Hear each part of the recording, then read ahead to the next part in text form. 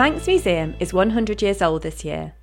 It is home to an extraordinary collection of artefacts and archives that help tell the story of the Isle of Man and its people. To celebrate our centenary, we have curated a special exhibition and podcast, Museum 100, which will feature a kaleidoscope of treasures from our collections. Hello, I'm Alison Fox and I'm Curator of Archaeology for Manx National Heritage. Today I'm going to talk about antiquarian appreciation. Norwegian linguist Professor Carl Marstrander spoke to the director of the Manx Museum in 1951 and said, "You have something that is unique, that even the Louvre could not buy, a collection of crosses that are without parallel in the whole world."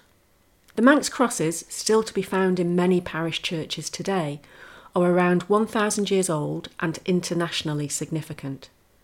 They show characters from Old Norse mythology, sometimes side by side with Christian symbols. In the 1800s, life-size replica plaster casts of crosses were made, which allowed academics to study them in great detail without having to see the originals. The first curator of the Manx Museum, Philip Moore Callow Kermode, gathered up existing casts and also had others made. These early casts have proved to be extremely valuable, sometimes preserving details now lost. This is certainly the case with the cast of one of the Derby crosses.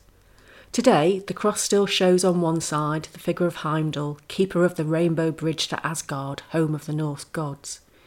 He raises a horn to his lips, ready to signal the start of Ragnarok, the battle at the end of time.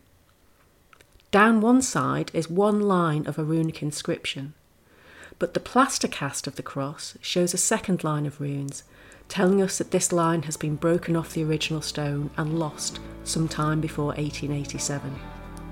A fine example of antiquarian curiosity and innovation, leaving an important legacy over 100 years later.